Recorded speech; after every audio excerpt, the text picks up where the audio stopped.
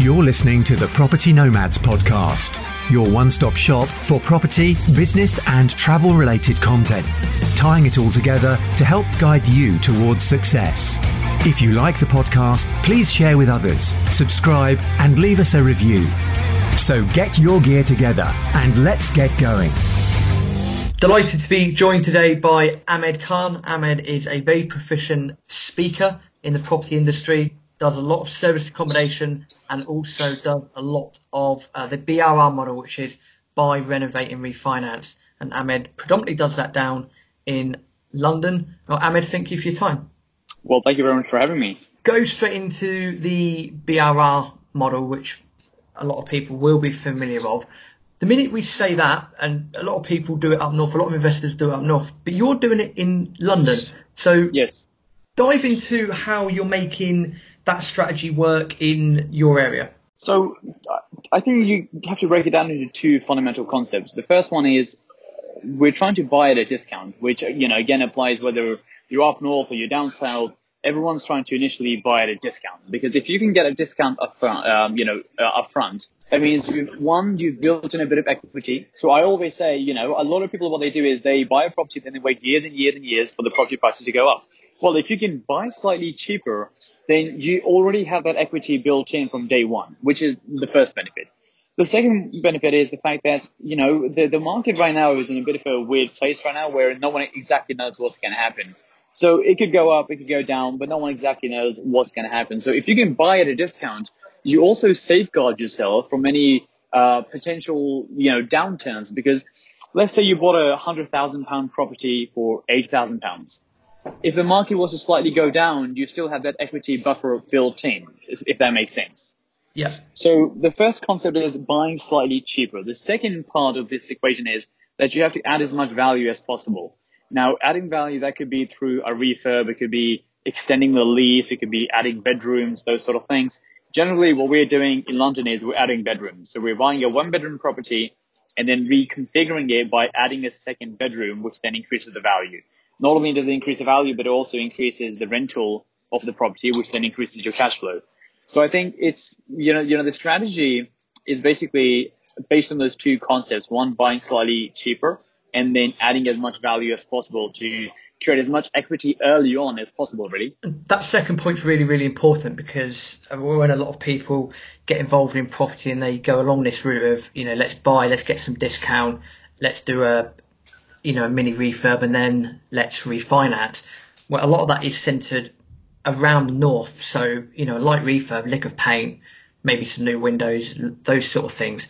What you're saying is that model, especially in London, for example, there's a lot more flexibility there, because if you were to change a layout, add another bedroom as you're doing, that actually adds quite a lot more on the end. So let's just take a property let's just take a one-bed flat in London and a one-bed flat in Newcastle, for example. You could do the same works in both places, but actually in London, your GDV is going to be a lot higher at the end, which makes then that deal more viable, if that makes sense. Yeah, and see, the other thing is that, converting a one-bedroom into two-bedroom, whether it's in Newcastle or whether it's in London, it's going to cost relatively the same amount of money. Now, you can argue that labor might be a bit more expensive down in London or whatever. But, a boiler is going to cost what a boiler costs. A furniture is going to cost whatever furniture costs if you were to furnish it. So what we're finding is that because, like you said, the GDV is higher and the cost is relatively the same, for the same amount of money, we can get a much bigger uplift down in London purely because of the GDV, if that makes sense. Yeah, absolutely. And this is one of those things about knowing your area, isn't it? And this is the one advantage, and sorry for this stereotype for people listening, but this is one of the advantages between north and south. Is in the south, in London, Brighton, Reading, for example, you're going to have this sort of much higher end just because of the location where it is. Yeah, of course. Now, when it comes to comparing strategies or comparing areas, because obviously, this is a common debate which kind of goes on, right? Which is, should I do this strategy? Should I do that strategy? Should I do north? Should I do south? And I think at the end of the day, there isn't a right or wrong answer, and there isn't one is better than the other. I think it's a case of you align yourself to whatever your goals are. So, I always say if someone's looking for cash flow, then they're better off doing a rent-to-rent strategy and not necessarily a strategy which is like a buy-to-let strategy because it doesn't make as much cash flow in the short term, right?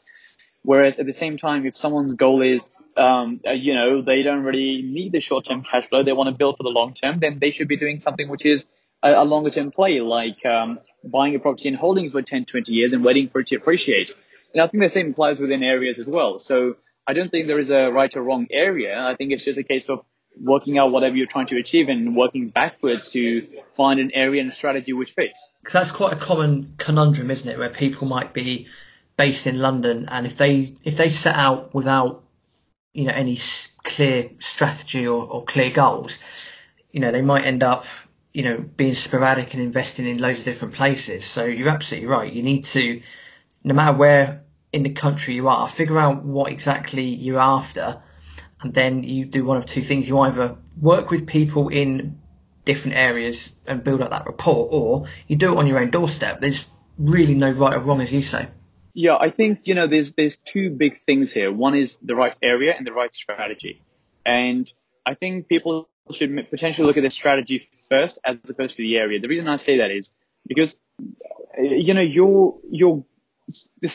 your goals are going to be based on the strategy you pick, that's going to come from your goals. So if your goal is, let's say, cash flow, then the right strategy, let's just say, is rent to rent, HMO, rent to rent, service accommodation, whatever you want to call it. So you got your goal. Now you've got your strategy. Now it's a case of just finding an area which fits that strategy. Whereas I feel if you look at the area first, the problem you have is, let's just assume a cash flow strategy doesn't work in your area. Now you're almost bound to doing something which doesn't align with your goals.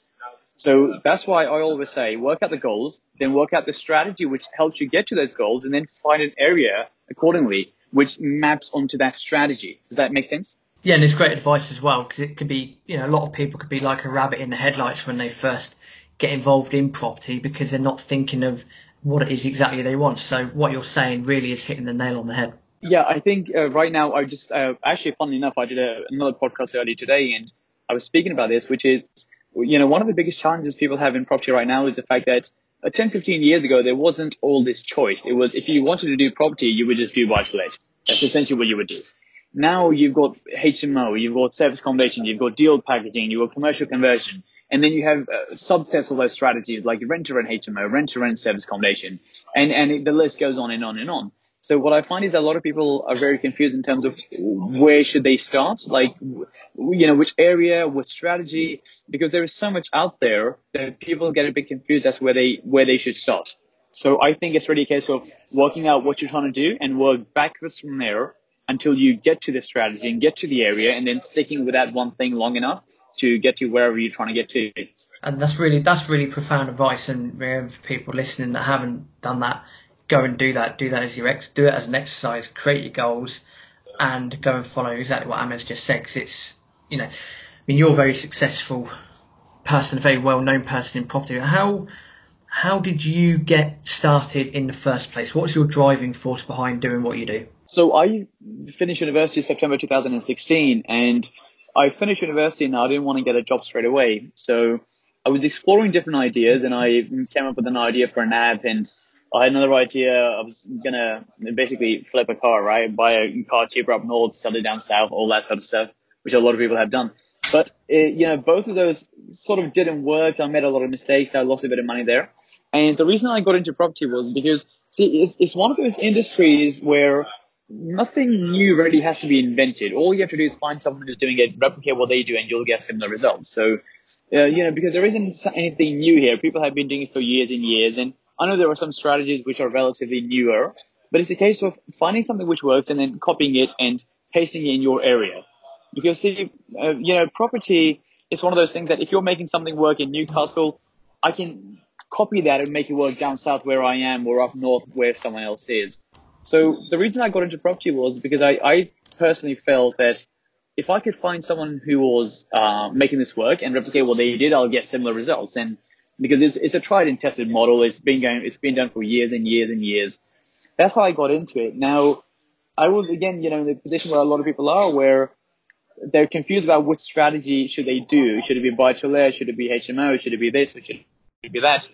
And after university, my knowledge of property was essentially buy to let, that I assumed everyone just did buy to lets. Like you buy a property, you rent it out, and that was the extent of property. And what I found was that buy to let, it's a good strategy, but it takes a long time to build up passive cash flow because you would need a lot of buy to lets. So that's when I got into rent to rent strategies, purely because it didn't need as much money and you can do it much, much faster. Now, going back to this whole conversation of I don't think there's a right strategy or right area, now I'm doing a lot of stuff which is much slower, but it's a long-term hold, right? I'm buying and holding for years and years and years because the cash flow side of things are taken care of. And now I'm doing the other side of things, which is like building for the long term. So I think it's really a case of, working out your goals and working backwards. And that's essentially what I did, which is out of university, my goal was to get cash flow as fast as possible because I wasn't going to get a job. And the strategy which allowed me to get cash flow was rent-to-rent service accommodation. And for a good 2.5 years, that's pretty much all I did. And only recently have I started buying properties. But for a long, long time, that's pretty much all I was doing. In terms of your current service accommodation portfolio then, is that something that you continue to add to, or is your sole focus now on a blend of speaking and doing what you're doing down in London? Well, with service accommodation, I'm still doing service accommodation on a rent-to-rent basis, but I'm not actively growing the rent-to-rent portfolio. What I'm looking to do is grow the portfolio which I buy and then potentially use those properties as service accommodation, because that way I've got the combination of both of them. I can mix both the strategies together. So even though they're still under the same service accommodation umbrella, one is rent-to-rent and one is buying. I'm giving a lot more of my time to the buying side of things as opposed to the rent-to-rent side of things, because I've done it for 2.5 years. I've sort of taken care of the cash flow side of things, which then gives me a pretty good platform to move on and do other things. And I think everyone should look at property that way, which is that, each strategy is almost like a stepping stone into something bigger. You want to progress and keep doing things which are bigger and bigger and bigger. And that's how people should look at it. That if you've done maybe 10 flips, which made you £30,000 each, how would you then do a flip which makes you maybe 60,000, maybe 70,000? Because, at the end of the day, people want to grow, right? People want to take on new challenges, do bigger things. And that's essentially where I am with it, which is having a combination of both. In terms of running through numbers, because everyone likes to get a bit nosy and know the numbers. Are you okay to share some numbers of a completed deal that you've done using that strategy down in London? Yeah, absolutely fine. Are we talking service accommodation or BRR? Oh, let's do one of each. Okay, so let's start with BRR. So with BRR, the first one I bought was at the end of last year, and that's just about to go through our refinance now. Now, the essential, obviously, just to step people through, the plan is you buy cheap, you add some value, and then you refinance and you hold for the long term.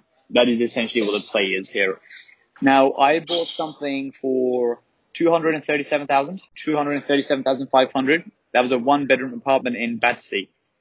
Now, that revaluation is going through right now. I think it is on £320,000 as a revaluation at an 80% loan to value. What that will mean is, to put the number simply, the money left in, i.e. I bought for 237, is going to be revalued at 320. The money left in is going to be around, if I remember correctly, around the £25,000 mark. That is how much money is going to be left in the deal by the time the whole thing is done, which I think for London standards is pretty good. Now, it's one of those things, this is where the challenge comes in when you start comparing numbers between different areas, because obviously down south, we're massively hinged on capital growth, right? We're banking on capital growth more so than other factors, I suppose. The property still has to cash flow. We still obviously do the rental calculations, all those sort of things. But I'm happy to leave a bit more money in, because I know potentially the property is going to appreciate a lot more in the coming years, and you end up making a lot more money that way. Anything else you would want to know about the BRR, that particular deal or the strategy? Or no, certainly not for my benefit. I do think though for people listening that they can take heed from that, just to show that number one, there's no shame in leaving money in a deal. There is absolutely no shame at all. And number two, what you've pointed out there, Ahmed, which is crucial, is there is 9 times out of 10, the bulk of the capital growth in the country, call it the United Kingdom, it all really does start in in London. You know, London is one of the, I wouldn't say it's one of the best cities. I think, you know. Yeah, I think you raised an interesting point here about leaving money in, which is that a lot of people, they try to find this deal which has absolutely nothing left in, and that's fine. But that is a bit of a challenge down south, purely because of, the prices are so high. That is a bit of a challenge, but, you kind of have to look at it this way, that you can still have a very, very good deal which has money left in. Because now let's just assume you had £50,000 left in, but you were making, I'm being very hypothetical here, but you're making, I don't know, let's say £500 net profit per month. If you made £500 net profit per month, that's about £6,000 per year, right? So you're making £6,000 cash per year on £50,000 which you left in. That's about 12% return on your money every single year. Where else are you getting 12% on your money? The bank's giving you about 1%. If you're very good at trading, you might get 6, 7, 8%. So you're getting 12% and you left in £50,000. So I think this notion of leaving money in, if you can do it, great, but I wouldn't be hell bent on, well, if I can't take all my money out, then I'm not going to do it. Because even if you leave money in, by the standards of investing, where you can get a 10, 11, 15% return, that's still a very, very good return on money. Absolutely. You and I are seeing off the same hymn sheet. It's that sort of mental factor that people need to accept that it is okay to leave, money in a deal, and especially doing, more so in the south to an extent, because you said that, that flat, rent, remortgage, 320, as you said. Well, it's Battersea, given everything that's going on, economically, and, additions to the underground lines, etc., etc., etc. I mean, it's feasible. And again, at the time of recording, we're still, in this Brexit limbo. But feasibly, in the next few years, that flat could be worth 400, maybe 425. And that's where you start to realise sort of the even more exciting potential, which people need to go in with this long-term ideology of, are you getting enough discount to buy when you're buying? Are you adding enough value? And especially if you're doing it in the south, are you doing it in an area where there's a lot of economic prospects and the capital growth is going to, far outweigh anything that we get up in the north? Yeah. So, again, that's a very interesting point, because, let's just do a hypothetical case here. Let's say you buy something for £100,000, but you left in £25,000, for example. If that property was to then double in value over, I don't know, X number of years, and now it's worth £200,000, well, that's gone up by £100,000, right? Which is a 400% return on the money you left in.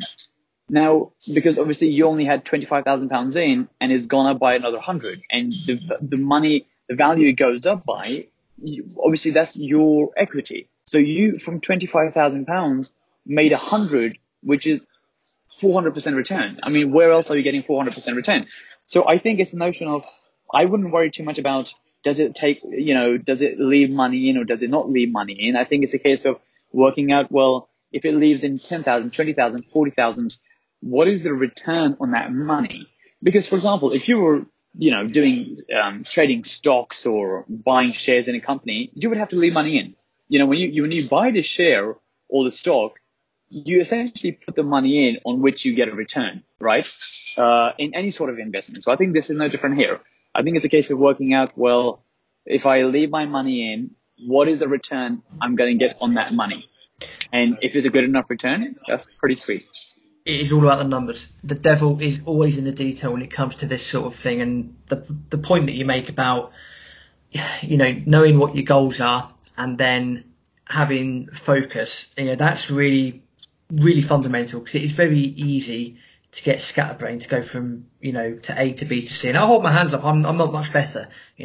Podcasts going, books coming out, sourcing, doing some project management, starting to, network with people with more finance, starting to look at bigger deals, commercials, all of that. And just from saying that, I realise how scatterbrained that sounds, where yourself, you're pretty much going back to basics, and you're going, I've got my rent to rent service accommodations here that I'm adding. I've got, following a BRR model down in an area that I know. I'm doing some speaking on the side. just the differences in that you are a lot more focused than I am just at the time of recording, and that proof's in the pudding because some of the stuff you're doing is fantastic.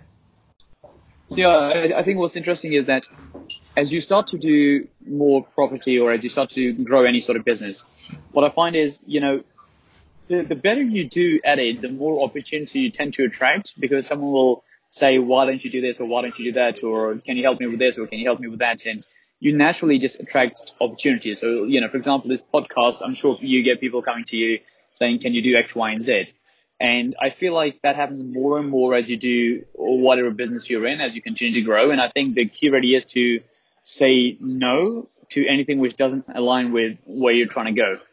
And sometimes, it's not even that it doesn't align with where you're trying to go. It's just it requires too much time, and you can potentially do something else which probably takes less time and get to the same goal. I had some opportunities at the end of last year where they aligned with what I was trying to do, but I could have done it. I could have done some different things which would have achieved the same result, but in less time. And I think it's a case of saying no as much as you say yes at times, and only doing the stuff which you really should be doing. Because if you end up doing too much, now you're only, giving 20% of your attention to 5 different things, as opposed to giving 50% attention to 2 different things. And, as we know, things do tend to compound, right? So if you put a lot of energy into just one thing, you do get better at it much, much faster. And you start to grow that one particular thing much, much faster. So I've always been, I suppose an advocate of doing fewer things and getting really, really good at those few things, as opposed to being average at a whole bunch of stuff. Because what I find is you don't really tend to attract the opportunities if you're average at a bunch of stuff, but you do tend to attract a lot of opportunities when you're really good at a couple of things, because people start to know you for those couple of things. So for, about a good 2.5 years, I only did service accommodation. And when it comes to branding and posting, I only posted about service accommodation. So a lot of people started finding out that I did service accommodation, and when they had a deal or they wanted to invest money, they would naturally come to me. Whereas if I was doing 6 different things, and I wasn't really known for any of them, you wouldn't attract the same opportunities and you wouldn't have the same level of growth as you would if you were doing a couple of things. And I always say, like, if someone plays just football and the other guy plays football, tennis, cricket, badminton, and squash, if those two had a football match, the guy who just plays football most likely is going to win because he's put all his time into just football. And I think the same applies here. If you do HMOs, then you should really be focused on HMOs until you've got it down to a point where you've got the systems in place, staff in place, that the business doesn't need you anymore, and then you move on to do something else. Whereas I find a lot of people, they do too many things too early and they don't get very good at any of them. Which is a massive issue, yet they're still putting in the same amount of time. In terms of the balance of where you are now, so again, speaking, BRR, service accommodation, do you feel that those 3 things are good enough for you, as in you're very good at what you do and you're happy to have that focus at this current point in time? Do you mean, is that too much? Is that what the question is? Well, if we're going, so if we're saying focus, normally when someone says focus, it's focus on one thing, isn't it? But yep. I'd say just highlight that I've probably got about 8 or 9 things going on, and it's yep. Blah blah blah blah blah. Yourself, you've got 3 sort of key areas. Do you find that you manage them well just because there's 3 areas? So I think there's a combination of 2 things here. One is not focusing on too much at the same time. So like you said, I'm only doing 3 things.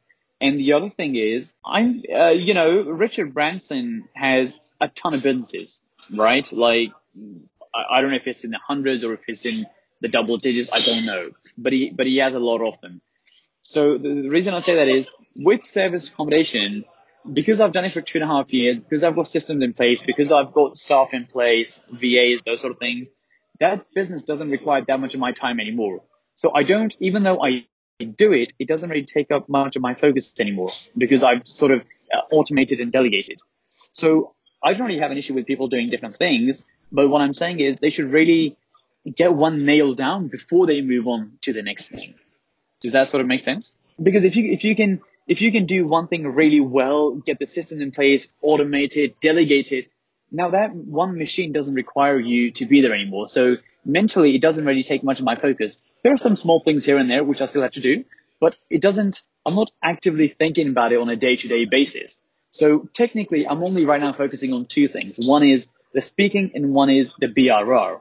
And the third almost isn't even in the focus. And once I get the BRR to a stage where I've got leads coming in, I've got investors coming in, I'll probably move on and do something else. But I'm not going to move on to a fourth thing until these two are slightly bed down a bit more.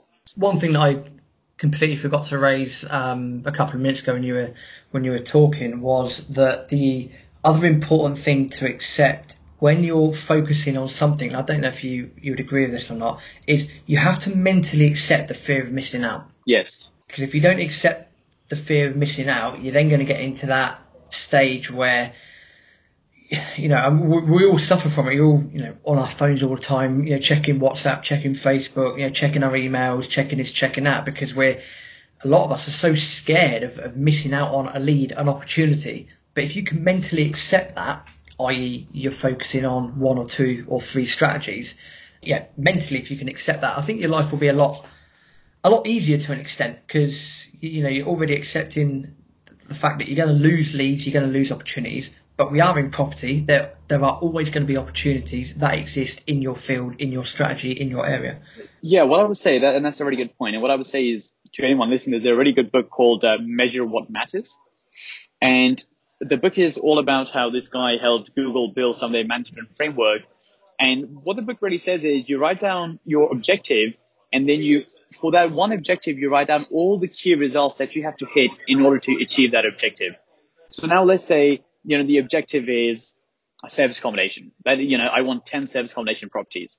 Then you write down everything, all the key results that you have to hit to get to that objective. So that one might be, I need to get good at getting leads. So maybe that's from letting agents or estate agents, or landlords or whatever. One could be something to do with raising money. One could be about systems. One could be about something to do with networking or raising investment or whatever. I'm being a bit vague here, but the point is you have an objective and then you have the key results which allow you to hit that objective. And with the key results, they have to be measurable. So it can't be something vague. It has to be, if I do 20 viewings, per week or whatever, I'll get to my goal. Now, once you have that framework using that book, every time you get a new opportunity, let's say something new comes along, you basically take that new opportunity and you look at your framework and your objective and your key results, and you say, does this opportunity align with my objective? Is this going to help me get to my objective or not? And if it doesn't, you have to accept that you might miss out on something, but for the time being, it's not going to help you get to your objective. Because what you don't want to do is you don't want to take on so many different things that you have an objective in place, but you're doing all the things which don't take you to that objective. Because like I said, you get opportunities all the time, but if they're not taking you to where you're trying to go, then what's the point of doing it? And that's where that focus comes in, isn't it? Is by doing that, and by knowing what you're striving to achieve or the goal that you're aiming towards, you're then able to align yourself properly and make better decisions. So I'll give you an example. I'll give you a perfect example, which is I had a speaking op. Now, when it comes to speaking, one of the reasons I do speaking is because of personal branding, right? Just branding as a whole. So the reason I do speaking is because it puts me in front of more people. Now, I recently got invited to speak at an event, but because the event was so far, it would probably take my whole day out just to travel there, do this talk and come back. Maybe even more than a day, because I'd probably have to get a long train or get a flight or something. Now, it'd probably take a day out, and I would probably be in front of 30, 40 people. So it's still an opportunity because it puts me in front of 30, 40 people. It's still a public speaking gig. But now, if I'm looking at what else I can do, I could get a speaking opportunity an hour away from me and be in front of 30, 40 people. So which one is better for me? I think it's the one which is an hour away from me because I get the same result in less time. But if I'm going to say yes to everything, I would do that one as well. But once you start really focusing and start thinking, on which activities am I getting the best return on my time, then I would go for the one which is an hour away, not 7-8 hours away. And I think that's where this framework is really key, because once you know what you're trying to do, you can start to evaluate, is opportunity A better than B, or is C better than A? And you only do the things which help you get to your objective, and you sort of just have to leave the rest out. And there might be some activities which help you get to your objective, but even though they help you get to your objective, there might be something else which is even better or even faster or something which takes less money. And then you have to go for that one as opposed to the one which is slower. That's how I look at it. That's a very good way to look at it as well, to be honest. We're talking some very basic fundamentals here. Yeah. And again, which, I'm sure over time when we first started, we might have been a bit more scatterbrained, but we've learned to, I think as a whole, have a little bit more focus over time, despite the fact I've still got loads of stuff sort of going on. But yeah, the point I'm trying to make is that property, and not just property, but business in general, comes down to a couple of things. Number one, if you know your goals. Number two, as you've quite handedly pointed out, is take the opportunities that are going to help you get to your goals and get to your goals relatively quickly, or that are going to really help. Number three, which we haven't covered yet, which I'm going to ask you about, is mastering the art of saying no. Now, a lot of people find it quite difficult to say no to things in general. Do you still find it difficult to turn down opportunities, or have you been able to master the art of turning things down? I think it depends on the opportunity itself, right? Which is, if there's an opportunity which doesn't align with what I'm trying to do, then I have no issue turning it down. If there's an opportunity which does align with what I have to do, but potentially is slower or takes more time or requires more money, then, there's a bit more evaluation there, I suppose. It's like, I could do a speaking gig, and like I said, it might take me a day, and it might put me in front of 30, 40 people, whereas I can jump on a podcast like this, and it takes me an hour and I get the same result, right? Or if not, more people. So this hour for me, from a personal branding point of view, is better than spending a day doing a speaking gig. So I think, to answer your question, I think if there's an opportunity which doesn't have anything to do with what I'm doing, I'll just say no. Or what's even better than that, even better than saying no, is actually building a network and passing that opportunity to someone else who could do it or who does do it. Because that helps the person out who contacted you in the first place, and also helps the person who you pass the lead on to or pass the opportunity on to, and it just allows you to grow your network. That is possibly the best thing you can do, because that way you've helped people out, you build some goodwill there, and everyone's happy in the process. Too true, and that can be said for absolutely anything. I'm talking about had someone come to me asking a few questions on planning and so forth a little while ago, and for me it's very simple just to pass that person on to the best planning officer that I knew in the local area, and I say when you touch base, just mention my name so they know where the leads come from, and I don't think anything else of it, because at some point, the law of reciprocity, something will come back and reward itself to you in some way, shape or form. That's my personal belief. Of course. And it just grows and grows your network at the same time, right? So you build goodwill, and also you build a bigger network by passing these things on. There's actually a really good book. I think it's called The Power of Connector or something. And it's basically based on this principle of, having a network and just being able to pass things around. I don't know too much about, I think there's a thing called the BNI network or something, the business networking one. Yeah. And that is essentially what they do, right? They pass a lot of referrals on, and they sort of grow that way. I don't know the full details about that, but I know they do partly that, which is refer, have a network and refer different people to different people. And I think you should do exactly the same here. If you can't take an opportunity, have a big enough network so you can pass it on to someone who can. Build an even bigger network, build goodwill, and like you said, because of reciprocity, something might come back to you. Don't pass a lead on with the expectation that, well, what am I going to get out of it? You sort of just pass it on, leave it, to it, and if something comes back one day, it does. If it doesn't, it doesn't. Totally agree.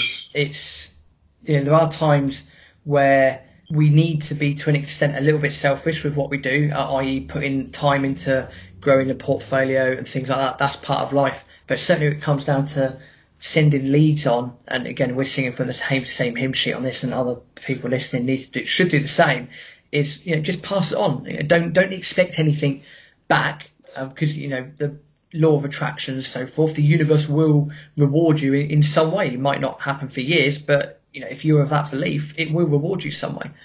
Yeah, or it could even be a case of, you pass something else on. That person is having a conversation with someone else one day, and that lead might be the perfect lead for you, and they might pass someone else on and something else and come back to you. At the end of the day, what you're doing is you're making your network bigger and bigger and bigger. So when a conversation comes up, which is to do with whatever you do, is more likely that it's going to come back to you, since you passed on other things and your name was in that conversation, your name was in that mix. Indeed. And on that note, I think it'd be a good time to do some quick-fire questions. Now, I apologise in advance. I don't necessarily write these questions. However, they're not necessarily the best questions, but they always provoke the best responses. So bear with me. That's fine. So do I have to answer faster? It varies. Some people give one-word answers. Some people take 5 minutes to answer. So do whatever you think is appropriate. Fine. Let's start with what is the best piece of advice that you've ever been given? If you try to chase two rabbits, you won't catch either one. Oh, I like that. Where did you get that from? It was in a book. I can't remember which book, but I think that's largely what we've been talking about today, right? Which is trying to chase too many things. And if you try to chase two rabbits at the same time, you're not going to catch either one. That's incredibly profound. I love that. Thank you for sharing. It's a good quote. And then paradoxically, what is the worst piece of advice you've ever been given? Oh God, worst piece of advice. People telling me things, certain things don't work, and okay, let me change that. The worst advice is when someone is speaking from lack of experience. A lot of people say that can't work, that doesn't work, that's not right, even though they've never done it themselves, they have no experience in doing it, and they maybe misheard someone else and they're passing their opinion on. So I think when you do take advice, you should really take it from someone of experience, someone who's done it before, and someone whose advice actually, matches. Because a lot of people, they kind of give out advice and it's just bad advice. They might think it's good advice, but it's actually just bad advice because it's coming from lack of experience. And a lot of people get derailed because of that. So many conversations I have where people say, well, I've never even considered that. And I said, why? And they said, well, this person told me it couldn't work. And that person never actually did it themselves. They just said it couldn't work. But, we take it as face value and we sort of move on with it. But I think the worst advice is advice which comes from lack of experience or lack of expertise. And then finally, on the theme of advice, if someone was in limbo about making a decision, what one piece of advice would you give that person? Does that activity take you towards your goal or does it take you away from your goal? And I think that's very, very easy to work out. You simply have a goal and then you evaluate against that goal. I was speaking to someone, a friend of mine just recently, and they had an opportunity. An opportunity came to them, completely random, but it had nothing to do with what their goals were, right? It was a good opportunity, but it had nothing to do with what their goals were. And my advice would be you have to turn that down, because otherwise if you keep taking on things which have nothing to do with what you're trying to do, you're never going to get there. So, be hell-bent on whatever you're trying to achieve and only do things which take you towards that as opposed to away from that. Because if you keep doing things which don't take you to that goal, now you're doing a whole bunch of stuff without really getting anywhere. Perfect. I think that's a fantastic way to wrap up. This episode's been full of, really, really good information, and thank you for your time on that, Ahmed. Finally, my pleasure. Thank you very much for having me. We'll put links to the books that you've mentioned in the show notes as well, and also links to so people can hunt you down. I mean that in the best possible way. So if people want to get in contact with you, how do they do that? They can go to my website, which is www.ahmedkhan.co, or they can find me on Instagram, Ahmed Khan, or they can find me on LinkedIn. After the slash, it's just Ahmed Khan Co. So it's linkedin.com/Ahmed Khan Co. They can find me on social media, or they can just go to my website and arrange a call or something, or just pop me an email and take things from there. Awesome, wonderful stuff, and as just said, that will be in the show notes as well. Ahmed, thank you for your time. Really awesome to speak to you, and really inspiring to get a different take of different things that are working in different areas. So thank you very much. No, thank you for having me once again.